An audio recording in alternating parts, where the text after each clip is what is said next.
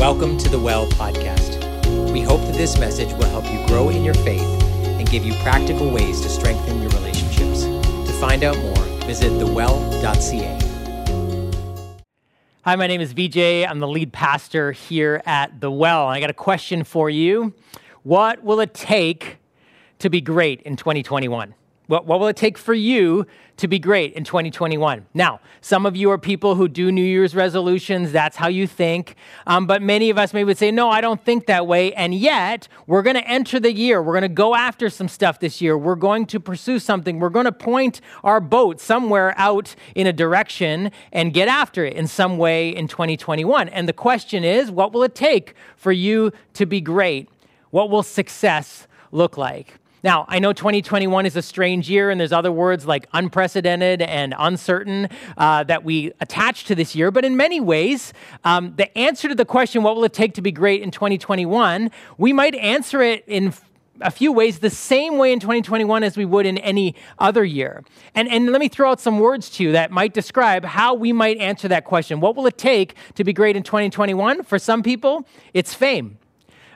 Like there's a lot of things that got negatively affected or kind of went down or disappeared during COVID, but social media and like even TikTok as an example is definitely not one of them. TikTok exploded during COVID. It became the most downloaded app in the world. It was a global phenomenon. Why? Because all of a sudden people were at home and had more time to film themselves dancing and working out their moves, and there were a lot more people at home who were looking for stuff to watch while they were supposed to be at school, while they were supposed to be working. No judgment. That exploded, and the internet and social media has gotten even bigger. And likes, followers, subscribers, shares, all of that has become a new way to measure yourself and your brand and who you are, whether you're a company or an individual or starting a business or a blogger or a YouTuber or a video game player or however it works. This is how social media has given this opportunity for fame. Like, look at these amazing feats that these YouTubers have recorded themselves and have shared with the world. Okay, so now we've proved that whether you're a GoPro or a no pro, there's lots of ways to be famous on the internet. Interesting, the Journal of Psychology and Cyberspace did a study with kids ages 9 to 11, asking them the question, what do they value most? 20 years ago, almost when that study was done, initially, the answer fame was 15th on the list. Kids listed 15th as fame. In 2017, it was number one. Kids ages 9 to 11, what they value most is fame. And I would say that the internet and social media phenomenon is a big part of that. Now, even if we say, I don't like the word fame, how about the word recognition, right? Many of us would say, I just want to be recognized for what I'm doing. Like that's what it would take to be great in 2021. What about this word? Achievement. Not just fame, but achievement. Many of us are actually entering this year with a kind of sense of pressure and stress to do better this year, to be better. Maybe you've seen companies and people, individuals, organizations, new ventures that have pivoted, that have innovated, that have somehow managed to leverage the conditions that we find ourselves in. And man, they're actually successful. Maybe it is people online or online businesses or how they've turned or changed their approach to the market or whatever. And you feel the pressure and the need to say, I got to achieve. I got to do better. I didn't respond well last year. Our company didn't respond well. In my role, I didn't respond well. We got to turn. We got to innovate. We got to succeed. We got to do better. There can be the pressure on us to actually achieve. Or maybe we lost a job, or maybe we're now in a place where we realize I can't stay where I am. I got to do something different. And so there's a pressure to reinvent ourselves and to do better. So maybe entering 2021, we think, greatness is tied to what I can achieve or what I need to achieve or do better than I did last year. I definitely can't repeat what I did last year. And there can be pressure that we put on ourselves and saying, this is what greatness is going to look like, is what am I going to achieve? Maybe if we go a level deeper, some of us, the idea of greatness would be about being good or doing good. Many of us were raised in homes where how we acted morally, our moral behavior, our uprightness, the choices we made, the good decisions, and not just kind of how we looked, but the goodness that we had in us in being a good person morally or in doing good. look, man, couldn't we say in 2021, man, we need a lot of us to be doing more good on the earth. We need more frontline workers. We need more people who are willing to serve others. And certainly as a church, we've talked about that. What does it mean for us to be a community that's going to try to do good this year, to serve others? And so we can have that perspective, an altruistic kind of like, I got to, being good and doing good. That's what's going to determine greatness in 2021. Or maybe even most profound for people of faith. Let's say, well, faith. That's what it means to be great, to grow in faith, to grow in boldness, to grow in my relationship with God, to grow spiritually, to have personal growth, spiritually, emotionally, physically, all of that. Like that's what true greatness looks like. And of course, we talk about that a lot at our church. What does it mean to grow in our relationship with God, to grow spiritually as well? But if I can sort of give a sobering kind of dose of reality, the truth is, it's possible to gain all of these things, to have more fame, to achieve great things, to be good and to do good, to grow in faith, and in the end, still not actually be truly great because of what's going on the inside or what's going on in our relationships. Like it's possible to gain all of those things and still somehow internally not be greater for the people around us to look at us and say, yeah, you did all that stuff or you are all that stuff, but ultimately you're not great. That's a possibility. And so we need to say, well, what should we be aiming at as we enter into 2021? Not to say that any of those things are bad, but what is actually going to make sure that beyond those things, we actually achieve however we define sort of that level of greatness, to say, no, this is worth giving my life for. This is worth pointing my boat towards. This is worth my energy and running after in 2021. And so that's really what we're doing today. And actually for the next 7 weeks to say what is worth aiming and building our lives upon. Now, you'd be interested to know that we aren't the first people to sort of define greatness in terms of fame or achievement or goodness or faith. Wherever you land on those things, we aren't the first people to do that. In fact, if you look at the scriptures and the stories of people in the scripture, they are stories of people who pursued and gained fame, achievement, moral goodness, good being good, doing good, and even great faith. And yet, many of them often were shown in the end not to actually be great because the things on the inside, their relationships, the stuff around them were not actually great. And so it's good for us to know that God defines greatness for us in the scriptures in a very different way than fame, achievement, goodness, or faith. And I want you to listen now as Andrea Zoni from our King site reads for us the scripture where the Apostle Paul, writing to a new church, a letter about actually this issue of greatness, and listen to how he defines it. If I speak in the tongues of men or of angels, but do not have love, I am only a resounding gong or a clanging cymbal.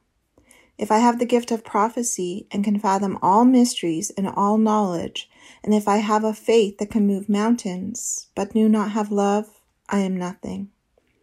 If I give all I possess to the poor and give over my body to hardship that I may boast, but do not have love, I gain nothing. And now these three remain, faith, hope, and love. But the greatest of these is love. Did you hear what he said? Let me put it up on the wall for you. This scripture tells us, the Apostle Paul, the writer, is making an argument that love is greater than everything. Some of you mathematicians know that's the greater than sign. Okay, love is greater than everything. Now, this is the Apostle Paul, someone who became a follower of Jesus. He was actually totally against Jesus, and then God changed his life, and he began to love and follow Jesus, and was convinced that Jesus was God, and so began to follow him. And he planted churches, and he would write letters to those churches as they were figuring out what does it mean to live life now that God is who he said he is, that Jesus has come to us. And he makes this argument for them in 1 Corinthians 13 about love. And he goes on to write a bunch of verses about love, which over the next 7 or 8 weeks we're going to look at. Now, here's what's interesting. These verses are probably some of the most read verses in weddings around the world for the last 2,000 years, especially in Christian weddings or weddings that happen in churches. Love is patient, love is kind, lots of stuff. And it's like good feelings of the couples, like they're looking at each other and whatever. The truth is the tone of this letter and the tone of these verses are not like you wouldn't actually probably want Paul to be preaching this sermon at your wedding. You know why? It's kind of a rebuke. He's saying to the guys, you know what you think is what is important. It's like you're flexing, as my kids say, you're flexing. You're flexing about your fame or about what you've achieved or the kind of good person you are, or the good deeds you've done, or even how much faith you are. You're flexing. You know what is really important? You know what's more important than all of that stuff? It's a rebuke. He's kind of saying to them, you've missed it. You think greatness is fame. You think greatness is achievement. You think greatness is what you've done or the kind of person you look like or the good deeds you've done or even how much faith you have or how capable you are as a spiritual person or as a Christian leader. Do you know what's more important than all of that?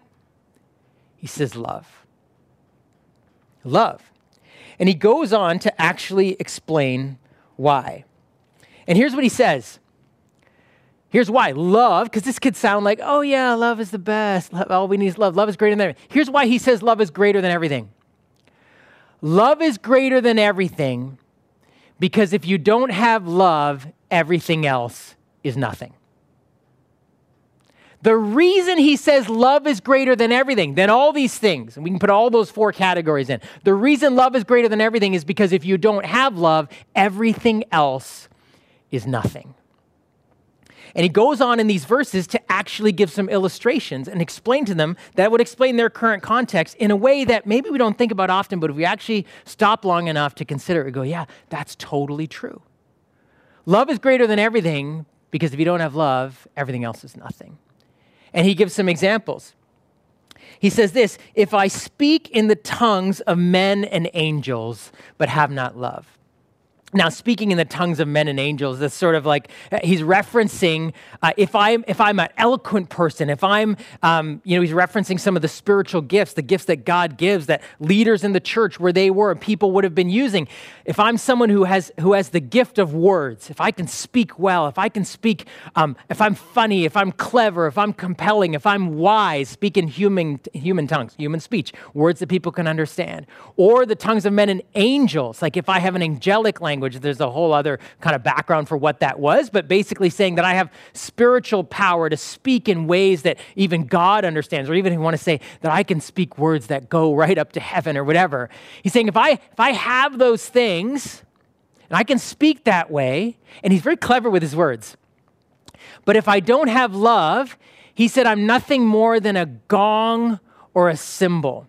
Now, some of you sing in our band. If you are a gong player, I just need to break it to you. There's no room for you in our band. Why? Because a gong it's like a gong. If I really want to know you, I'd bring one up here and I'd hit it. It's not a nice sound. It's a clanging sound. It's an overpowering sound. In fact, if I started hitting the gong right now, again, which I won't do for the sake of yours, you wouldn't be able to hear my words anymore. And Paul's playing on this thing. He's like, if I speak, no matter how eloquent my words, I don't have love, it's actually hard to listen to. I'm sure you've experienced that. Like my married friends. You may be so right and clever and compelling in your argument with your spouse, but you know you can win and you lost because you didn't have love. You know that it's hard actually to hear even other people, whether teachers or parents or people you look up to or friends, that you know they're right, but you don't want to listen to what they're saying. You have a hard time taking it in. Why? Because it's like it's grating on your ears, not because of what they're saying, but because they lack love. Because of who's saying it or how they saying it, or the words don't have love in them. He says, I can speak like that, but if I do and I don't have love, it grates on the ears. It's better if they didn't say it at all. Then he goes on. He says, if I have all these other spiritual gifts, prophecy and wisdom, but if I look at this picture, if I have faith that can move mountains, and that's actually a reference that Jesus made, that you have faith, you can say to this mountain to move. So it's this idea of faith that shakes the earth. If I have a confidence in God, if I'm able to believe things and actually believe them into existence, that things can happen, if I have trust in God, that God can do things, if I pray in faith and my prayers are answered. He said, if I have those things and I have all these spiritual abilities and power, he's talking to a church, but we can broaden this in general terms. But I don't have love, he says, I am nothing, right? Instead of saying, wow, that person's this. Did you see her? She's so amazing at this. He's so amazing at that. He says, no, you know what they'll say? You are nothing. You can have faith that can move mountains, but if you don't have love, this is even stronger language than your words are like an annoying gong. This is like you are nothing. Your life amounts to nothing. No matter what other great things you've done, if you don't have love. Then he goes beyond just achievement to goodness, virtue. And he says, if I give everything I have to the poor, or he says, if I surrender my body to the flames, it's probably a reference to like, if I die for my faith, if I'm willing to sacrifice my life for my beliefs, if I'm so bold and so courageous, I'm not afraid of what people will do to me. And there were people who were dying for their faith in those days. But if I give everything I have to the poor, something we'd say, wow, that's so virtuous, that's so good. I mean, who does that? Nobody does that. And it's interesting, he says, but if I do that and I don't have love, he says, I gain nothing. Why does he say I gain nothing? Well, Jesus actually, and the New Testament writers taught, listen, if you let go and are willing to give money and yourself and your time, if you're willing to sacrifice now, you will gain later. You will gain things that God can give. If you give now, you'll gain later. If you die now, you'll live later. If you give, that was true, and it is true, except Paul says, yeah, but if you don't do it in love and with love, you know what you gain? Nothing. You have no reward coming to you, no matter how good and sacrificial you are, if you don't do it in love. It's stunning, actually, to take all of these things that we'd say, well, these are all good things, to have faith and to give away to the poor and to sacrifice your body, to speak with eloquence and power and wisdom. These are all good things. And even if we want to broaden it, even things like fame or achievement or having influence or followers, these aren't bad things. Paul's whole point is, though, they're only worth something. All of these things must be fueled by and done with love. You get it? He's not saying love is something different, like categorically, like it's a feeling or an idea different from these things. He's saying if you don't do these things because of love and with love, it's better if you didn't do them at all. It doesn't even matter. It might as well have not been done.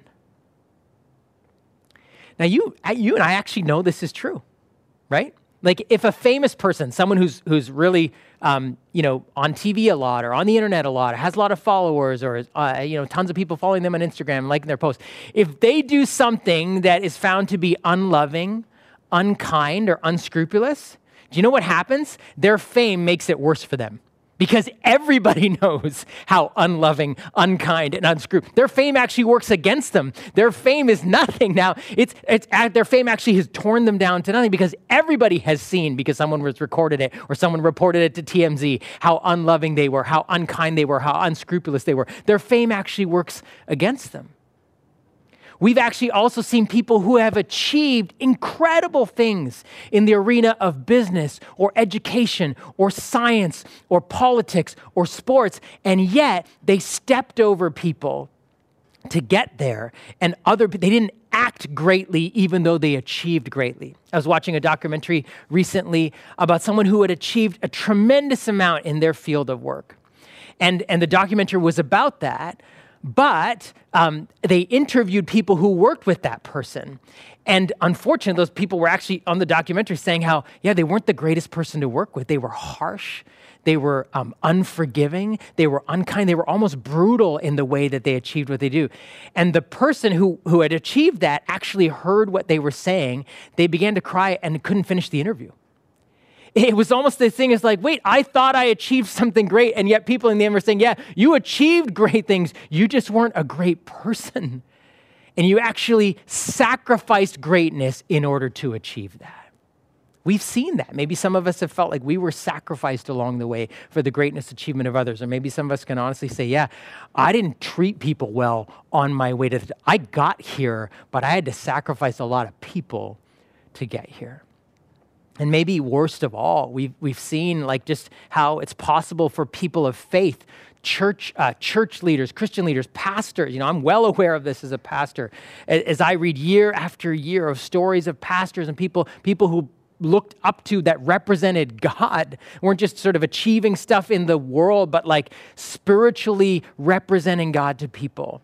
And what happened in their lives when it realized, oh, they weren't great at all. Like I grew up as a pastor's kid, and one of the things I realized over the time is there was this joke about pastor's kids, that they were all terribly behaved. They were a mess. And maybe it was partly joke, partly true, but why? Or people would say, oh, I'm sorry, why?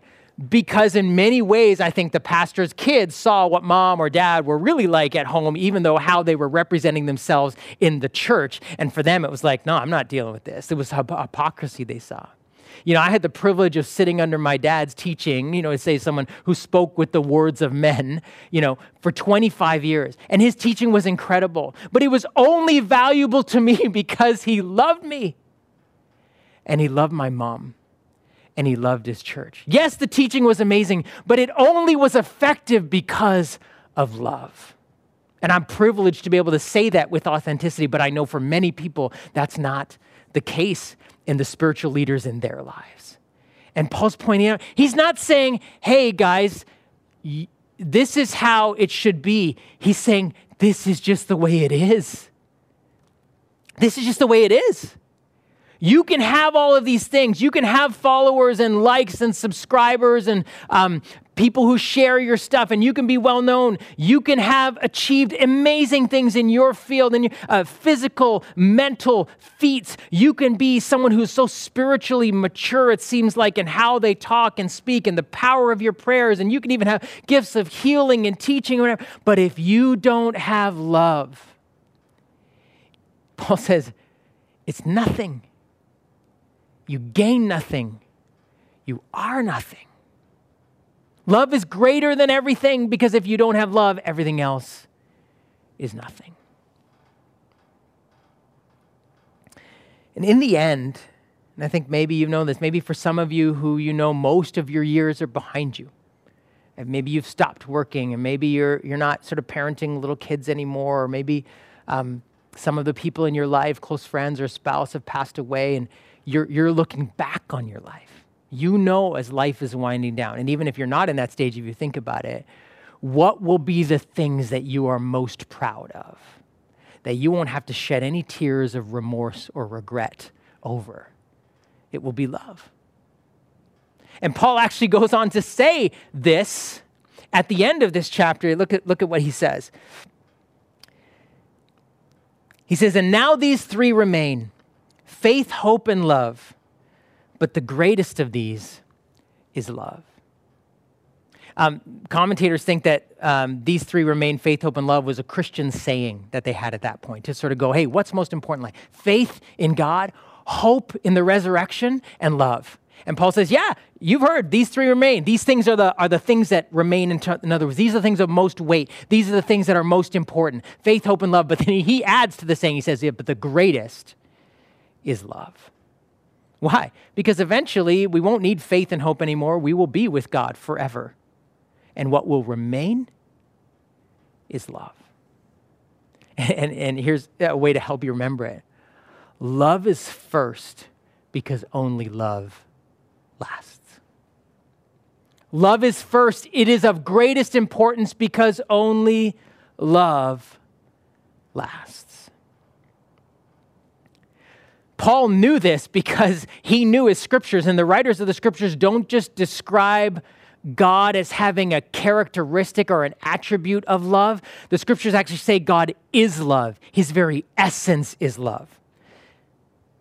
Maybe the most famous Bible verse, even if you've never read the Bible, you've seen it held up at wrestling matches or football games. Maybe you didn't know what it said. John 3:16, for God so loved the world That's why Jesus, the enduring symbol of Jesus' life, is what? The cross, which is a symbol of self-giving love. That's why Paul said, yeah, only love. Love is first because only love lasts. It is the one thing that remains. It is greater than everything because without it, everything else is nothing. So you might say, okay, well, what is love? Or you might say, what is love? Just kidding, okay? You can dance later. What is love? Well, the next 7 weeks, we're actually going to go through this passage in detail because love is not an idea. It's not a feeling. It's actually gritty. It's actually real. It's actually really practical. It actually intersects our day-to-day life. And so we're going to actually find out, if you have fame, if you are achieving things, if you are someone who's trying to be good and do good, if you're someone who's trying to grow in your faith, how do you do that fueled by and with love? Because love is greater than everything. And so that's what we're going to do over these next 7 weeks. So I'd love to invite you to join us as you understand, okay, what does that mean for me? But before we end today, I want to just kind of give you a chance to talk to yourself as you enter 2021. Really to preach to ourselves. Sometimes, I don't know about you, I need to preach to myself sometimes. Say, hey, before I jump into this year, whatever it holds for me, what would it mean to put love first? And so here's a couple of sentences. They're simple. You know, you could probably come up with them yourselves, but sometimes there's power in us saying them out loud to ourselves. So that's what I want you to do. Whether you're home on your own, or watching this in your apartment or wherever, or you're in the car listening, or you're with other people, say it out loud. Don't be weird about this. You are talking, never mind who you're with. You're talking to yourself. You're preaching to yourself, okay? And so we're going to do this together. As we head into 2021, here's the first thing I want you to say to yourself, and say it with me as it comes up on the screen. Me being loving is more important than me being famous or recognized.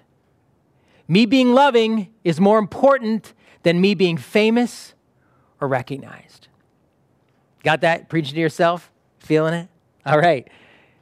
Here's the second one. God is asking me to be more loving, not more successful in 2021.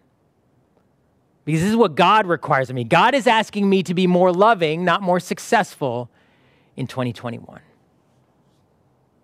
Here's the next one. I want you to preach to yourself. Say it with conviction. Get your preaching voice on. The greatest gift I could give my family, friends, and coworkers in 2021 is to grow in love. That's the greatest gift I could give my friends, my family, and my coworkers in 2021 is to grow in love. And then this last one, love is first because only love lasts. You know, the beautiful thing about this, love isn't something that God commands us to generate and find within ourselves, to reach down deep and somehow just try harder, to be better, to be more loving. Love is first and foremost something we receive. We receive the love of God. The love of God, Scripture says, is poured into us so that it can flow out of us. Scripture says we put our roots down deep into the love of God so that we grow up and out of the love of God, and the love of God then is in us. And so the band's just going to lead us in a song that reminds us of the love that we have received. So I want you to sing, or you can listen or whatever, but just do it in a posture saying, yes, I want to receive this from me today.